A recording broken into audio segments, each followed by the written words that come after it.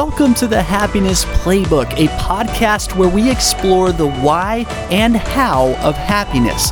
I'm your host, Neil Hooper, and I just wanted to remind you that life is a team sport, so let's play together. Happy Groundhog Day, everybody. This is going to be a fun episode, and I am so honored to be joined with LaRee Florence for today's episode, while we do a deep dive into the classic Groundhog Day with the one and only Bill Murray. We're so excited to share some insights and to celebrate this momentous holiday with you. But first, let's start off with our highlight reel, where we share some good news about what's happening in the world. In an article entitled "Family Farm in Maine Couldn't Make It After Restaurants Close Until the Neighbors Showed Up," we found on goodnewsnetwork.org, shares the following story.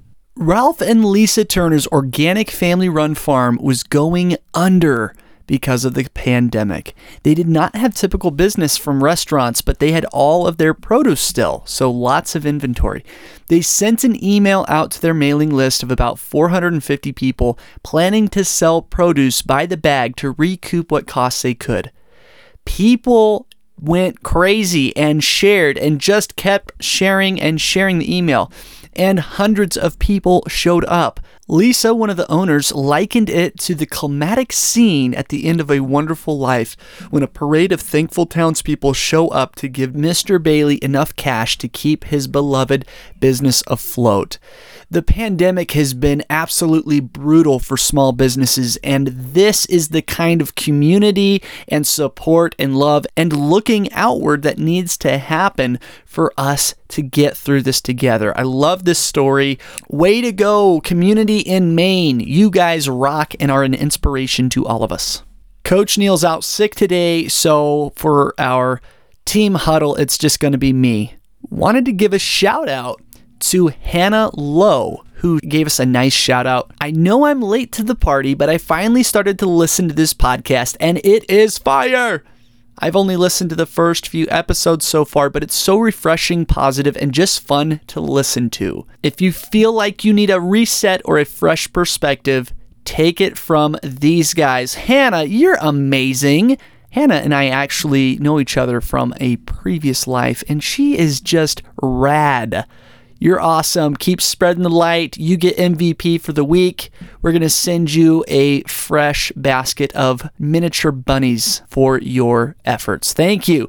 Happy Groundhog Day, Hannah. All right, so let's dive into the conversation that I had with LaRee and share some great insights from the cult classic Groundhog Day starring Bill Murray. Now, we have some extra goodies at the end, some trivia and insights about the movie that you might find interesting. So hang tight after the outro and you will hear some of those facts as well, which are really fun. So here we go. There is just play theory principles throughout this whole film. And so let's dive into some of those. Would it be worth giving just a backdrop maybe for the story before we do that? Yeah, in case someone hasn't seen it. I pity you if you haven't. But just because we're generous, because your life is obviously less than it could be if you had seen it, we will tell you the plot. I feel like it's kind of a legendary movie that people know about.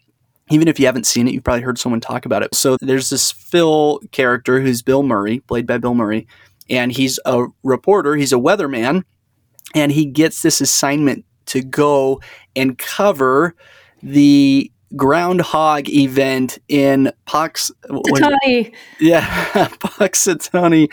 And he's dreading it, or Punxsutawney. And he's not looking forward to it at all. And his character, he's just full of himself, very self-interested, prideful. What other adjectives would you include there, LaRee? I totally remember that about it. And when I watched it again in order just to review it for this podcast, I was surprised that he wasn't as bad as I remembered him, because I was thinking he was more like the guy in Scrooged, who was just terrible. And he wasn't all bad. I thought, wow, they did a really great job of showing you this person that was less than they could be. He wasn't evil. he wasn't a completely flawed person. He was just living at a subpar life because of all those things that you described. So I was kind of surprised by that. It's like, I thought he was much more snarky and much more hurtful than he really was. He just was into himself more than he was in other people. And I'm grateful that they didn't go over the top with that, because I feel like it's more relatable actually for that reason. Yeah. Like there's a little bit more of us in there. Absolutely. So I think all of us have been where Bill Murray was at the beginning of this movie. His character's name is Phil. And if not consistently as a personality type or as a stage in our life, on a day, we all have days where it's just a little bit more about us and less about other people. And we want, and our needs aren't met. And so we're a little greedy or grabby or less generous. Yeah. And even if that's a short season of life, we've all experienced that. Yep.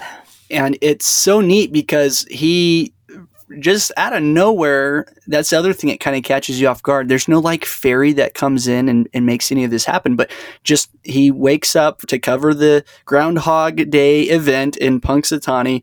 And he goes and he does it, and he's kind of his full of himself, jerk self. And then they get snowed in. He has to stay in Punxsutawney. And then he wakes up to the same music on his alarm. And then it turns out it's the same exact day. And as it plays out, he keeps reliving the same day where he goes and covers this Groundhog Day event over and over. And it's his journey about what would you do if that were happening to you. And it's just such a beautiful stage to explore so many deep questions. And so people have tried they've actually done the math on estimating how long he was in this time loop. And the director, his original thought, he wanted to make it like 10,000 years. And they realized, no, that's too long. But all of the things that he accomplishes as he's in this loop, we'll talk a little bit more about that. The estimate is there's some people that have dialed it down to 8 years, 8 months, and 16 days. And other people are like, no, it had to be more like 16 years based on his aptitude for some of the skills that he gained when he was practicing. And they're using that on the 10,000 hour law of mastering a talent or a skill. So anyway, it's kind of interesting. So if you, like Phil Murray said, he believed that Groundhog Day, that it would resonate if it was about the idea that we just have to try again. So he saw this original script as an interpretation of how people repeat the same day over and over because they're afraid of change. And then it was really kind of fun. You see this in the movie. There's a couple different times where they serve up a couple of locals who are talking to him, and he's trying to explain this unbelievable scenario that you've just outlined, that he keeps waking up and it's the same thing. It's the same day. And the two local guys who are obviously, they're blue collar workers, and they're at the bar having a drink, and they're like, yeah, sounds like my life. And for me, that was one of the most poignant moments of the movie. Like, isn't it all Groundhog Day? We wake up, we're still alive. We still have, it's not exactly the same, but we have this opportunity to make a choice. So beautifully highlighted in this film. And I love that. That's a great comment to roll into the first principle, which is be present, that I loved as I was watching this. As long as, when it's interesting because it's double-sided, right? So you always have this fresh start, but if you focus on the dread of doing it again, and I love how Bill Murray's character, as long as he was thinking about this never-ending cycle of this one day that he was reliving, he was miserable and he was sad, depressed, anxious. And as he relives it and he goes through this journey, and maybe it's good to keep explaining kind of his journey through the film, but near the beginning of the movie, he really is just angry. He is miserable, which results in obviously some really funny moments. My personal favorite. It is a comedy, first and foremost. Yeah, and it is Bill Murray. If you're a fan of Bill Murray, this is just a must. I mean, there's some classic. If you moments. haven't heard of the character Ned Ryderson, just Google him right now. Yeah. There's some people who believe that character actually represents God or Satan, depending on how you look at it. But maybe we'll insert a little clip here of the whole Ned scene. Phil, Phil? Phil Connors? Phil Connors, I thought that was you. Hi, how you doing? Thanks for watching. Hey. Now, don't you tell me you don't remember me, because I sure as heck fire remember you. Not a chance. Ned! Ryerson! Needle-nosed Ned the head. Come on, buddy. Case Western High. Ned Ryerson, I did the whistling belly button trick at the high school talent show. Bing! Ned Ryerson got the shingles real bad senior year, almost didn't graduate. Bing! Again! Ned Ryerson, I dated your sister Mary Pat a couple times till you told me not to anymore. Well? Yes, I think that moment he keeps replaying this obnoxious encounter with this insurance salesman, Ned Ryerson, and then he finishes being irritated with Ned and steps away, and he continues to step in the same puddle of ice. And I think for me, I identified that this turning point where Bill Murray's character Phil recognizes, wait a minute, I have control in this scenario, because he's felt like he doesn't have control. And I think as I've worked with people, exposing them to play theory, that's the huge paradigm shift, is when they recognize, wait a minute, I have all these thoughts and I have these attitudes and I'm surrounded in this toxic culture, but I have agency. I can make a choice. And when he recognizes the puddle and avoids it the first time in the film, I think that's when he starts to go down the play theory path of expansion and learning and growing, instead of just fighting and being resistant and irritated and angry. And it's so interesting that you point that out. I didn't make that connection, but you're absolutely right. It's when he gets intentional and proactive is when he really starts to make the shift. And that is so powerful. And again, with the whole happiness is a skill mindset, it is something that is intentional and proactive. And as long as you are in that reactionary state, you're going to be flowing down the river and getting swept away and not able, you're going to be in survival mode. And you probably experience a lot of those same emotions, the anxiety, the misery, depression. And so that is a very... And anger. Yeah. Yes. Yeah. Anger. Oh man. When that is probably my favorite scene is with the life insurance. I literally laughed out loud as I was watching this with every interaction with Ned Ryerson. Thank you. Yeah. He is my favorite is I think it's the second day. He just shoves him and it doesn't even faze him. He just does a loop and says, "What the hell?" and comes back. Oh my gosh. Classic. So many characters. Yeah. So many. Yeah. All of the supporting cast is just amazing as well. Yeah. Well, and I think going back to the play theory in this, until, like you said, the intentionality, till he recognizes and has intention in the day. Because I think he's just waiting. He's like, when will this end? I want this to end. He's focusing outside of himself. Something make this stop. And then when he doesn't step in the puddle, there's this moment of, wait a minute, I have control in this. And that takes presence of mind, right? So he's got to be present. And there's some other great examples of that attribute. But then he starts to kind of let go and play with this. Like one of them was, a great line is, I don't even have to floss, because he doesn't get cavities, because he wakes up and it's a reset the next morning, right? And he realizes, I can eat anything I want. I'm not going to gain a pound. So he goes on this food binge. And then there's this thing where he's like, he wants to, I think it's a combination of dealing with the anger and the frustration, but he goes on this wild car chase, driving down the train tracks and just crazy, gets arrested. And he's like, he doesn't have to worry about it, because he knows he's going to wake up in the morning in his bed with that same song playing, even though he went to bed that night in the jail because he got arrested for evading the cops. So, and at that point, I think the thing he had said, sometimes you got to take big chances, because the guys in the car with him were like, "What are you doing?" And I thought, okay, that's really lines up with the whole let go and play. You got to let go, which is that chance. And it might feel like a really big chance to somebody who's maybe kind of shy and doesn't want to feel uncomfortable, but they're trying to reach out and make friends with more people. And it's really challenging, especially in this pandemic. It might feel like a really big chance, but that's how you're going to move and shift and change the paradigm. And it was cool to see that play out in the movie for Phil in this show. And I love how the manufactured environment, obviously, that he was in, where the same days replaying over and over, it really did allow him, like you mentioned, to dramatically lower the stakes and explore life in ways he wouldn't have otherwise. Yeah. And Yeah. I think we self-impose this kind of high stakes environment. And obviously, we're never going to experience Groundhog Day like Mhm. Bill Murray does. But if we can instead just take a holistic perspective and find ways to lower the stakes. Yeah, or recognize that they just aren't that high. You know what? There's a saying about people.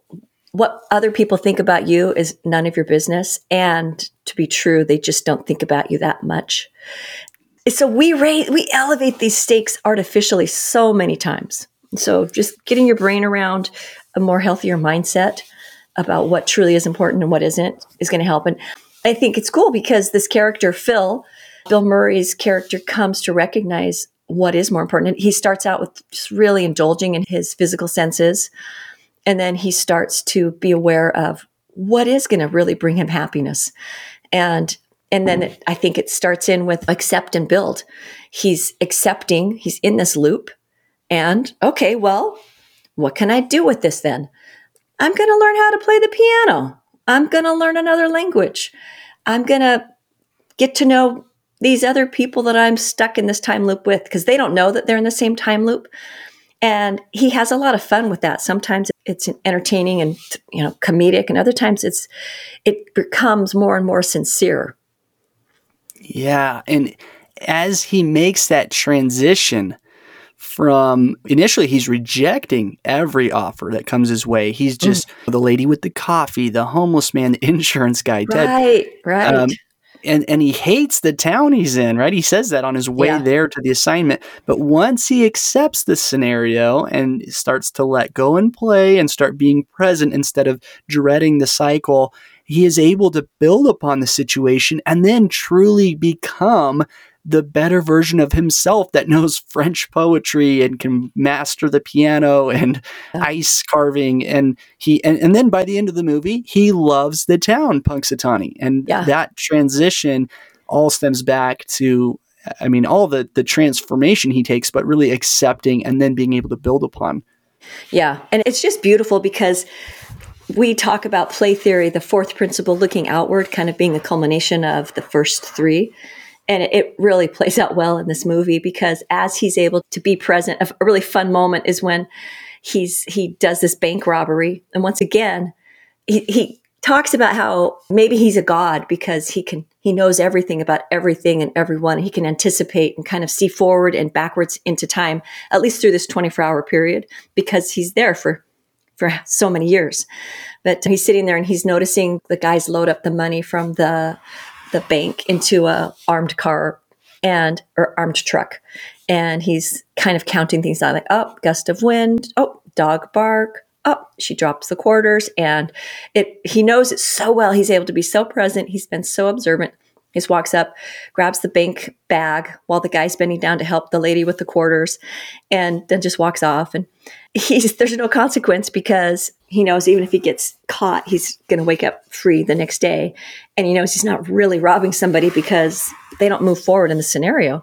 But so he's just become this ninja of the play theory principles. And then he has an interest in a coworker named Rita. And at one point, he's all about one-night stands before Punxsutawney. And so when he starts out on this journey, he's still into that. But as he spends time with this coworker, Rita, through these loops, he begins to really recognize her value and he tries to woo her. But he only has a 24-hour period, even though it's years for him. In her mind, it's just this one day and one evening. So he looks outward. He begins to care more about what she thinks than what he thinks, and what she wants than he wants. And he kind of makes progress. And at one point, one of the most poignant lines in the movie for me is they've had a lovely day together. Some of the days don't go well, but he's been able to treat her in a way that she feels respected and loved, and she's warming up to him. And he knows the evening's coming to an end. And he said, the worst part is tomorrow I'll wake up and you won't remember any of this. and you'll think I'm a jerk. And I think that just humbles him, right? But he doesn't give up. But because he's so committed to her, by the end of the movie, it's all about wanting to become the person that he feels she would value, even though he's kind of given up on the possibility that she would, because she's a person that's not going to value one night stand.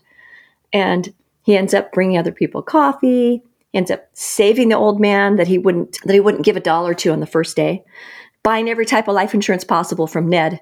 So, but Right. It's just and then this is my all-time favorite line from the movie towards, in the end, when things are wrapping up and this time loop has been broken. Bill Murray's character says, no matter what happens tomorrow or the rest of my life, it just doesn't matter because I'm happy now.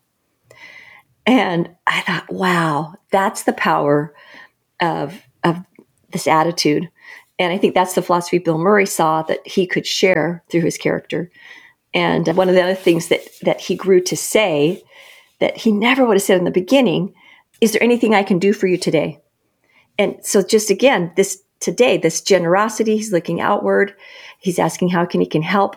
And it's today, right? He's present. This is his opportunity. This is his moment. And talking about the movie, Bill Murray said, it's a movie about a man repeating the same day, but a story about how to live, whose life isn't a series of days, who doesn't feel stuck from time to time. So I just really love that philosophy came through so clearly. And it really is such a powerful example of looking outward. Let me gather my thoughts here, because I love what you said, and I don't want to. Well, that was kind of a lot. It's like, boom. But watch the movie, listen to the podcast, or listen to the podcast, then watch the movie. But you can keep thinking, you can keep digging. It's really a great story. And just one last thought, and especially with look outward, how this ties in. Again, we've talked about his journey and how he starts off. He's very prideful and selfish and miserable and all those things, but really inwardly focused, I think, is at the core of all of those adjectives. Yep. And in turn, he's kind of despised of everyone. And he puts everything on others and is not taking responsibility for the outcomes in his life. And I love the second day where he realizes it's a repeat. He sits Rita down and he's like, he tells her what's happening. He says, I need you to do something. Oh, good point. Yeah. and it's like, he's just trying to get someone else to fix his problems. And it's not taking responsibility for any of the outcomes. And that was just kind of who he was. But as he goes through that transition and that transformation, you realize he was miserable because of who he was, not because of his circumstances. It was literally the same exact day over and over. And the only thing that changed throughout the movie is the main character, is Phil. Yep. And that principle, I feel, is just another example of happiness as a skill, but just the beautiful concept that it is as we level up with the intent to serve others.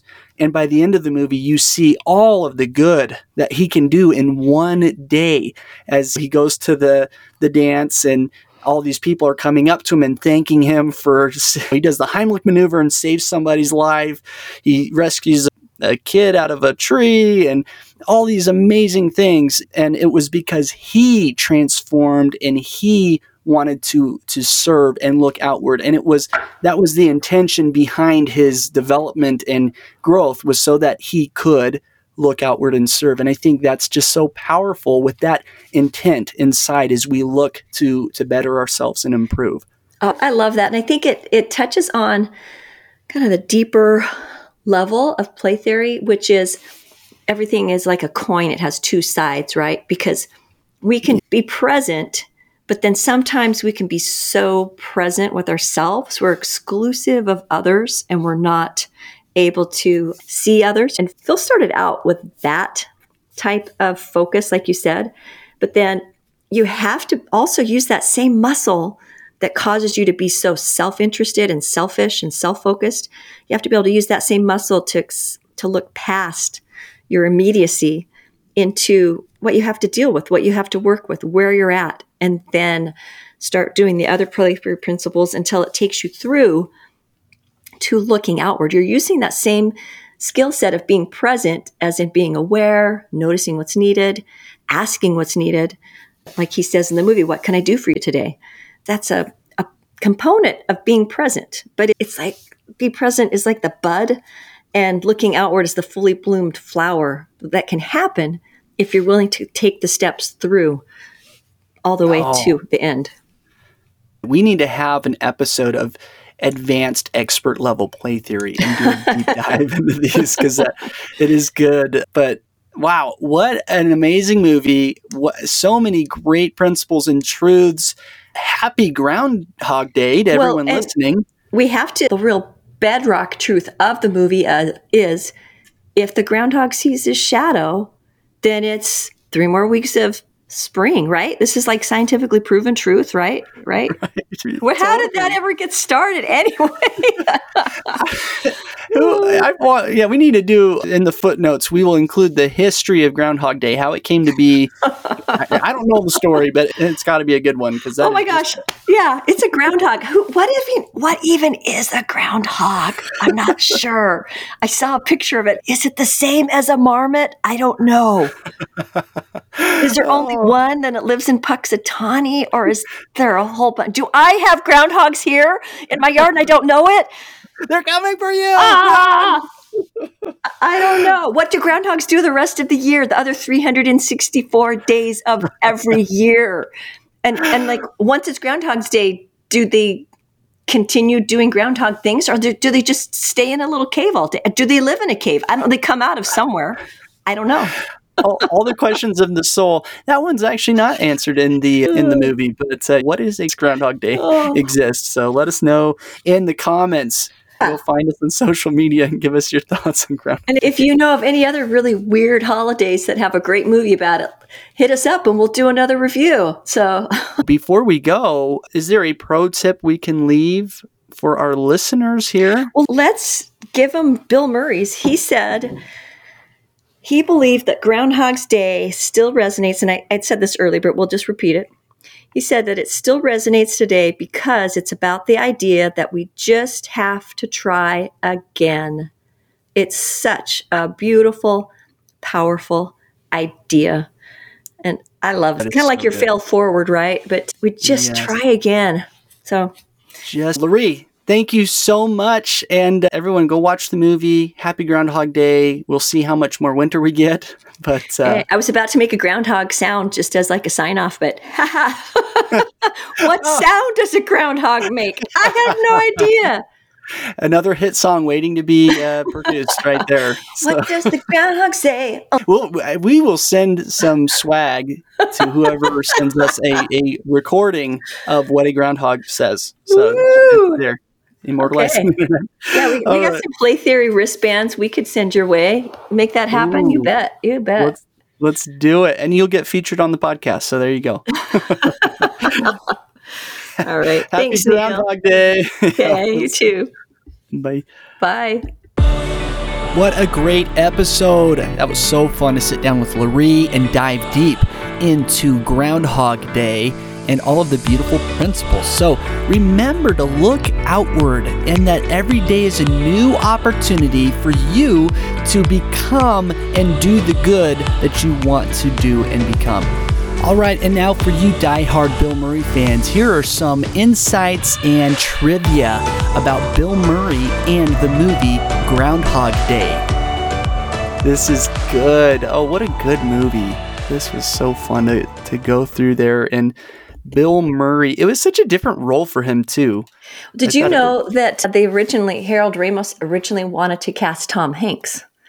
What? And can't you totally see that? But it was determined that it would be, the audience wouldn't have any level of suspense because obviously Tom Hanks would evolve into a nice guy. But with Bill Murray, you can't tell. You don't know because he did that phenomenal Scrooged, right? He can play such a mean guy, or it can be so nice.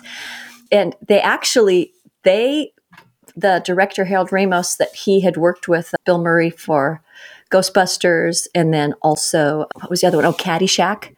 His take, the director, was originally about just being the more slapstick. He was really invested in the humor. And Bill Murray was the one who said, there is this philosophy in here. We got to bring this out. And there's some really cool information about Bill Murray and what he thinks and how he thinks.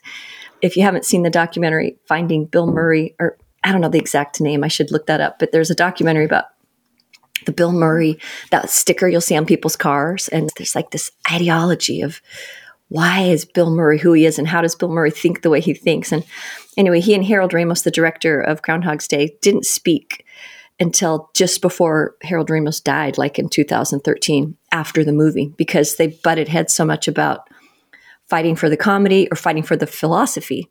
And personally, I'm grateful for the struggle because it made a beautiful product there. Yeah. Well, oh yeah. And spoiler alert, this is not for people who haven't seen the movie.